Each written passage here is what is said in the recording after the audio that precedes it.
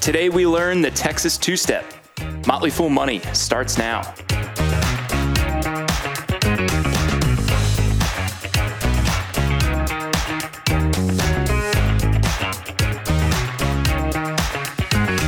I'm Dylan Lewis, sitting in for Chris Hill, and I'm joined by Tim Beyers. Tim, scale of caffeinated to very caffeinated. How are we doing today? Oh, we're fully caffeinated, Dylan. Ready to go. Let's do it. I'm excited that you're fully caffeinated because we are going into the often obtuse world of corporate settlements. We have a couple pieces of news related to that, and I thought it'd be interesting to dive into it. The first is Johnson & Johnson is proposing a $9 billion settlement to thousands who sued the company claiming its talc products caused cancer. And if this deal is approved, it would be one of the largest consumer liability settlements of all time. Notably, it is a sizable jump from the $2 billion that the company had previously booked related to those claims in 2021. And Tim, as I see it, that seems quite intentional. It looks like Johnson & Johnson is trying to do a little bit of a maneuver here. And if you pay attention to the bankruptcy world and the corporate bankruptcy world, you'll know it as the Texas two-step, looking to use bankruptcy law to transfer this talc case liability to a subsidiary, which would then file for bankruptcy and disperse money to those affected through the bankruptcy process. J&J would fund the payouts, but it would cap the long-term liability and the cost for Johnson & Johnson. Do I have that right? I think you're in the right ballpark here. And let's be clear, the court already saw this and decided, and it sort of said, time out. Wait a minute here. You don't just get to get rid of this and just sort of dismiss it. The company did propose a bankruptcy prior under the LTL subsidiary that you're talking about. And this was created in 2021. And a federal appeals court said, no, you don't get to do this. Like, LTL does not get to qualify for protections of the bankruptcy court. And so this became a thing that J&J had to go back to the drawing board. So they literally did try this once and say, hey, we have this subsidiary. We're going to file bankruptcy. The appellate court said, nope, you don't get to just get rid of this. And so now what we're seeing is a revised version of this that roughly more than 60,000 claimants here. So this is a class action lawsuit. And so there's a lot of people with claims who are now backing this and saying, okay, this is better.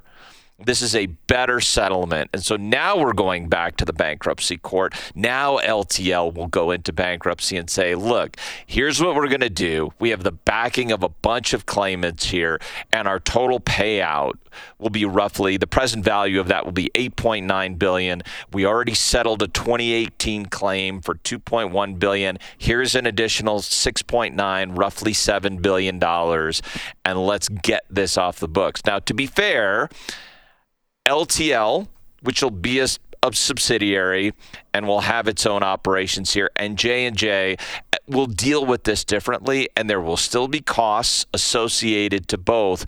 It doesn't get immediately rid of all of it, but what it does do, I think the language that you use that's most important there, Dylan, is capping the liabilities. It sort of settles the major claims so that we don't have a bunch of new lawsuits heaped upon J&J or LTL. We start settling out the things that have been agreed upon, and then we move on from there. So it's a platform from which J&J gets to move on from some, I would argue, some really damaging litigation, both from a human perspective.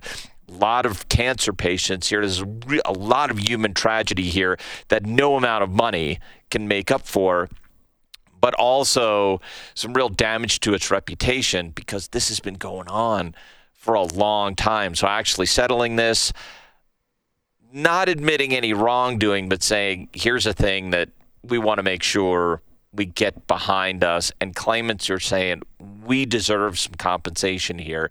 And they're getting that. So you hope calling it a win-win doesn't feel right, considering the scale of the tragedy that, because cancer is never great under any circumstances. So win-win feels wrong to say, but getting to a point where there's an agreement, and hopefully that agreement can satisfy some people who have legitimate claims. You talked about this being a platform for J&J to move on, and there is the liability element of the talc powder, and then there's kind of the corporate direction of J&J overall. And this is a business that is really trying to focus on its pharmaceutical and its medical device units, and is looking to take a lot of the consumer brands that I think we're very familiar with from this company and move it to another business, a kind of self-contained business that will have its next chapter. Do you see this as kind of another piece of that path for them? It sure seems like it. I mean, LTL is going to take essentially the consumer health unit. And I don't know if it's specifically LTL. It's hard to tell from the reading of the filings here. What we do know is that J&J will separate into a separate unit, and the separate unit will be called Kenvue, and that's going to take on the new version of Johnson's baby powder, which I believe now, instead of talc powder, we'll be using things like cornstarch powder, and then Tylenol. And so becomes a standalone company. Then you have Johnson & Johnson, which is the much bigger company that will focus on things like medical devices and pharmaceuticals. And, let's remember that Johnson & Johnson was one of the big providers of COVID vaccines not that long ago, Dylan. So, this is still a big pharmaceutical company that does make medical devices. So it's known for things like Tylenol, but there's a lot more to it. So these two separate. And it does appear when we look at the market action around this settlement this organization plan, this bankruptcy plan, that there may be some investors who are looking at this and saying, hey, you know what? If I buy J&J now, not only am I getting the settlement, but I might be getting two companies. So at one point, how does this Kenvue spinoff occur? Will it become a public company? Will I get shares in a new public company called Kenvue? There's a lot to be determined here, Dylan, but there is potential for value to be created out of this settlement. Speaking of settlements, we also have settlement talk in the gaming space today. The U.S. Department of Justice is taking a look at Activision Blizzard's competitive balance tax in its esports leagues. And Tim, this is a story that developed pretty quickly. We saw a claim earlier this week, and then I believe yesterday or earlier today, we saw that the DOJ was already reviewing a proposal from Activision Blizzard related to the claim. Right. Yeah. And it was within 3 or 4 hours. I mean, it was astonishing. But you know what? To me, this feels like, and I know I'm being a little bit, this might be a little bit of a salty take here, Dylan. I feel like the Justice Department is maybe overstepping, feels wrong to say, but here's what's going on. This idea of a competitive balance tax, Activision Blizzard essentially assigned to these esports teams. They have these esports leagues. And so the competitive balance tax idea is that you don't want a team that is essentially paying an extraordinary amount of money for a ringer, and say leagues that have to do with games like Call of Duty or Overwatch, right? And so the notion is that we want a league of teams that are pretty evenly matched. And so this is going to be fun to watch. It's not like one team is going to come in, pays all the ringers, blows everybody else away, and now this is it's a rigged game. So the idea of a competitive balance tax, honestly, Dylan, kind of makes sense to me, because in a league, I mean, we've seen this in American sports. We even see it in European sports. In the NFL, for example, we have a thing called a salary cap. does the competitive balance tax sound all that different from a salary cap? I mean, I'm sure functionally it is. And because we're talking about a business and a business that is actually getting revenue, and shareholders presumably get a claim on profits from that revenue, so you can't sort of use the same governing dynamics of like a league, and yet you kind of want a league to be competitive. So in a way, I feel like this is a nonsense claim from the Justice Department, so settling it quickly feels right to me, Dylan. I was going to ask Tim if this is kind of just part of the path from esports being gaming to becoming sports and sports leagues in the way we think about it in the conventional sense, because we do have these kind of mechanisms in a lot of the major sports. I guess maybe some of the difference there is we have players unions and collective bargaining that plays into some of that. And there's probably a little bit of maturation that just needs to happen for esports to kind of catch up to that environment. That's probably right. And, as part of the reporting on this, Activision Blizzard has been very clear that there really hasn't been an application of the competitive balance tax. There's been no impact on player salaries. We haven't suppressed player salaries in order to rig the game in the way that we want it, which is kind of the argument of the Justice Department. Activision Blizzard is saying that just hasn't happened. So in a way, the Justice Department might be jumping the gun here to prevent something that hasn't happened. But yeah, you make a good argument here, Dylan, that we're talking about the idea of competitive dynamics and ensuring competitive dynamics in a nascent league that still has a lot to sort of mature, develop. Like, we haven't seen any of this yet because esports are so new and esports leagues are so new. But there's an argument to be made if you are the Justice Department to say, like, hey, look, no matter how you structure an esports league, you can't make it where, players don't get to benefit or reap the rewards of providing value to shareholders. And in that sense, I agree. But at the same token, I disagree that you have to impose some draconian rules before we don't even know what the market dynamics of esports are yet. The thing I want to leave folks with here, Tim, is we had pretty clear sense of consequence with the J&J story. There's a dollar figure that's being talked about. Right. With this Activision story, I'm sure there are Activision shareholders that weren't even aware of this, or maybe it was flying under the radar. Is this a big deal for Activision? Is this a big deal for esports? Both? Neither? It's too early to say, but it does remove a blocker, doesn't it? And in that sense, removing any blocker hopefully greases the skids to completion of the acquisition we've all been waiting for. We really want this acquisition to go through with Microsoft. And so anything that gets out of the way of that is a good thing, but it's probably too early to know just what happens here.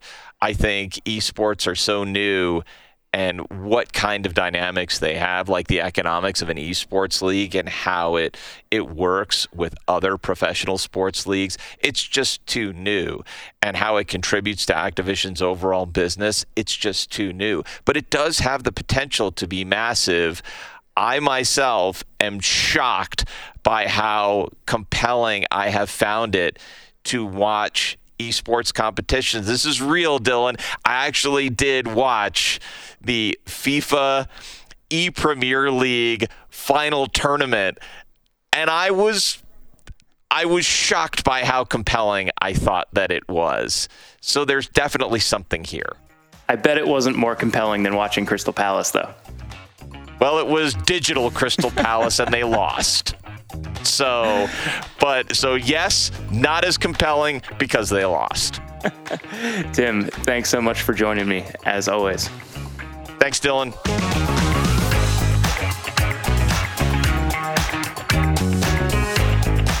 Pet retailer and pandemic-era darling Chewy lost 250,000 customers in the latest quarter.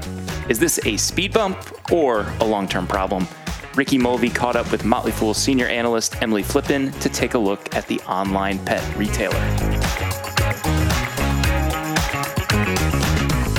first step in Peter Lynch investing style is looking around you. And there are probably a lot of Chewy boxes in your apartment complex, your neighborhood, or in your home.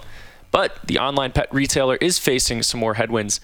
Joining us now, Emily Flippen and Chewy stakeholders Xiaobao and Stevie. Emily, you talked about Chewy on the show a couple of weeks ago, and I got the vibe that you had more to say. Oh, I certainly did. If you let me go on about Chewy and my cat Xiaobao go on about Chewy, we will be here forever. And that's because it's one of those few businesses that I think does benefit from being consumer facing. As you mentioned, everybody knows what Chewy is because their boxes are ubiquitous, at least across the United States right now. But also because it's a relatively easy to understand business, that Peter Lynch style of investing where you can easily wrap your head around it. And also it's extremely straightforward in terms of their growth strategy. All they need to do is expand their relationship with customers, acquire new customers, and sell more things for this investment to pay off. Let's start with the bad news, though. Chewy's active customer base dropped by about 250,000 accounts in its latest quarter. Now stands about 20 million customer accounts. How concerned are you about this? How concerned should long-term investors be? Yeah, like I just mentioned, right? One of the key factors in their growth plan is to acquire new customers. And anytime you see active customers dropping quarter over quarter or year over year, in this case, it can be concerning. And that's certainly what the market was reacting to in Chewy's most recent quarter. But I don't think it's a reason for investors to be overly concerned because we did expect some level of churn in active customers coming out of the pandemic. And they count their active customers as anybody who's made a purchase on their platform over the course of the past year. So they are still very much coming out of this massive influx of users they received during the pandemic. What's important to remember is they still have more than 20 million active customers. That's around 22% of the total number of pet households in the United States. It's a massive number of users. So when you think about how much more can Chewy grow, I've always been much more focused on them expanding their margins, so giving more profit to shareholders, increasing their relationships that they have with those active users, so finding new reasons for them to engage on the platform, purchase more things, and entering ancillary sections, so pet healthcare, pet insurance, these types of value-added services. So my thesis has always been much more about acquiring value from their most loyal customers, as opposed to acquiring more than a quarter of every single pet household in the United States. So when you see that drop, do you think that's a macro problem? A lot of people got pets over the pandemic. Maybe some of those went back to shelters, unfortunately. Or do you think that's a problem with the company?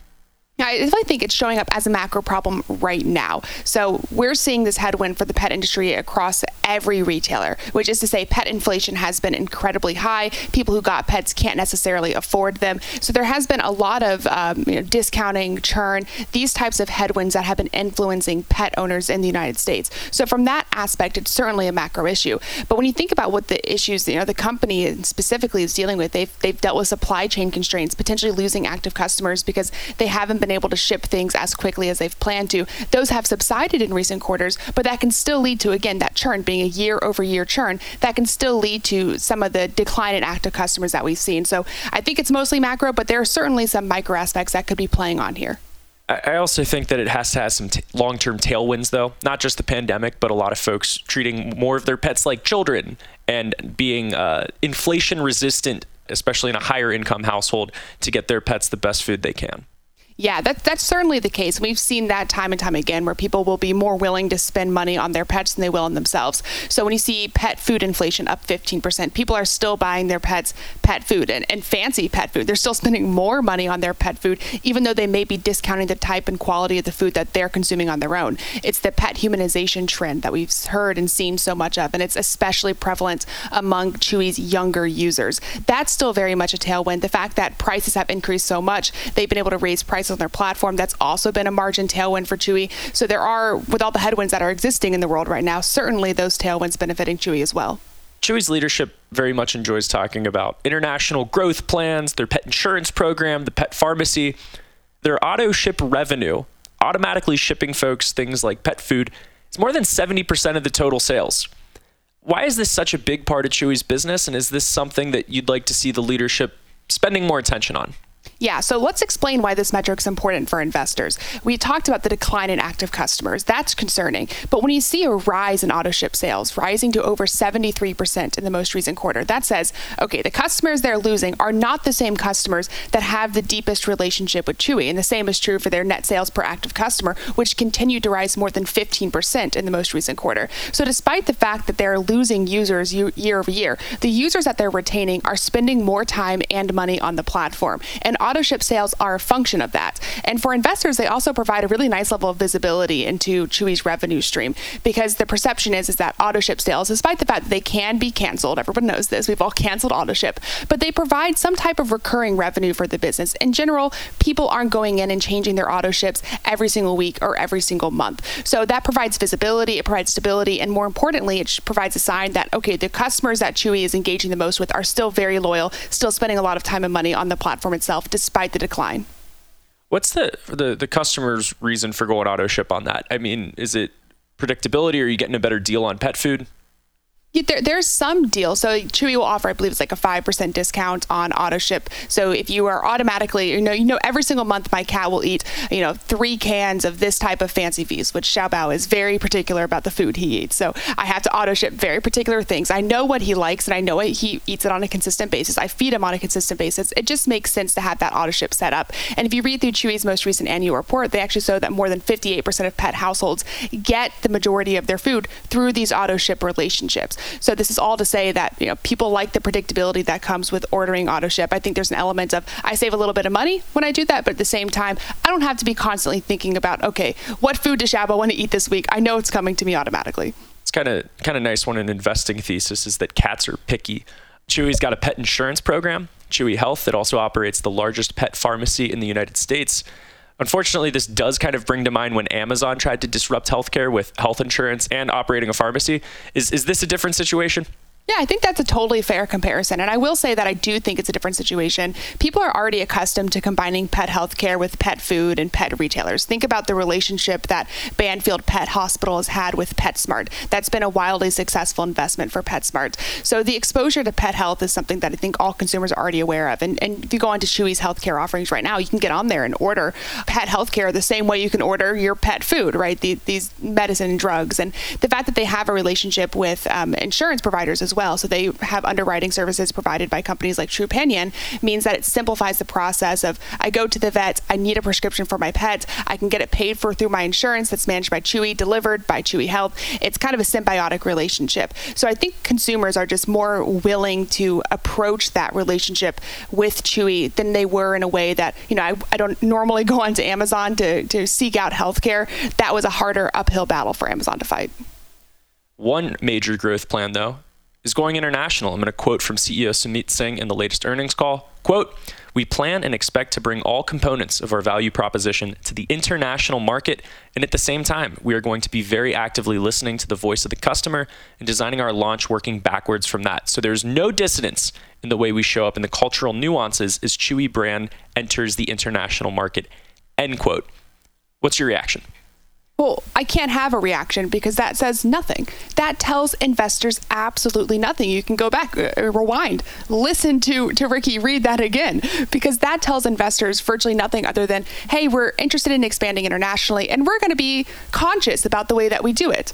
It's okay, but conscious how? They've given investors effectively no information about how they plan on entering international markets, which international markets they're planning on entering, if they're going to use third-party logistics or distribution systems, if they're going to build out their own. As an investor in Chewy, if anybody who's listened to the Motley Fool Money radio show, when we talked about this previously, this was a big pause for me because it's a massive change in strategy for the business. We just started to see them get some operating leverage here in the United States. They save a lot of money by not having to spend a lot in marketing to acquire customers here in the U.S., great brand reputation. So why now became the question of why did Chewy decide to seek out international expansion the same quarter that they're announcing this decline in active customer growth? And there's a fear amongst investors, myself included, that this decision was made not because they see a massive opportunity that they think can be really profitable, but because they see an opportunity to expand users once again and assuage investors' fears that they are a declining business. I would much rather have a business that is mildly declining declining in active users, but still growing relationships with the most loyal users, producing more profits, expanding margins, dominating the market here in the United States, rather than spending a lot of time, money, and effort trying to expand internationally in markets that may already be saturated. So I'm a little bit concerned. I don't like the lack of color that investors have about international expansion, but I'm doing my best to be patient. It's a hard thing for me to do, and wait for management to give us more information over the coming quarters. They seem to be playing a 2021 game in 2023. Yeah, exactly. All right, so let's say you had a few minutes with CEO Sumeet Singh. What are you pitching him as another growth driver? You know, is there a maybe try this idea instead right now? Yeah, I love that. There's a lot of things that I would rather see right now than them expanding internationally. And the first thing I'd say is you don't need another growth driver. Your core business is a growth driver right now. Net sales grew 13% over the most recent quarter. That's incredible for a company of Chewy's size. I would be hyper-focused on growing the bottom line just as quickly. So I would be focused on, let's continue the leverage that we've already developed in the United States, monetizing the distribution better than we have. We've already spent a lot of capital, intensive money expanding here. Let's see the profits of that. Let's understand the customers a bit more. And now let's think about international expansion. Now let's talk about market research. Which markets are we entering? What can we leverage there to, maintain our margin profile while also expanding internationally? I dislike this so much that I think I would rather have heard Chewy's leadership come out and say, we're going to build physical retail Chewy stores. We're going to build out physical stores to sell pet food in the United States rather than expanding internationally. I think that would be less of a money suck than this potential international expansion. You're going to put a lot of management consultants out of business if they follow that advice. With these warts and strategic questions, though, are you still holding on to your Chewy stock? I'm a shareholder. I'm still holding it. Yeah, look, as negative as I've been in the second half of this conversation, I'm still a Chewy shareholder. I'm still buying from Chewy. I'm still planning on holding Chewy shares. I think it's important to be really critical of the companies that we own, to always be evaluating whether or not they are right for our portfolios, whether or not their strategy has broken our thesis. At this point, I don't have enough information to determine whether or not I think this is going to absolutely destroy Chewy's focus. If they pull a Wayfair and spend a lot of money trying to expand in Europe, I would consider that potentially a reason to be selling this stock right now. But I don't see that as the case at the moment. Until I see that as the case, then I'm continuing to hold my shares, take the long-term approach here, and going to trust that management is going to do what they do best, which is be measured, calculated, and very conscious in their approach. To give Sumeet Singh some credit here, when they expanded Chewy, when they went public, they were a very metrics-focused business. They had a deep understanding of the lifetime value of their customer and their acquisition costs. If they take that same approach to international expansion, then this could be really successful. I'm hesitant, but I'm still a shareholder, still holding, still following this company. Still hanging on. Emily Flippen, appreciate your time as always. Yeah, thank you so much.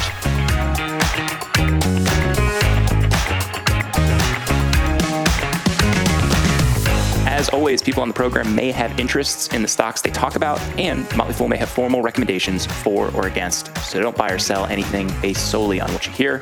I'm Dylan Lewis. Thank you for listening. We'll be back tomorrow.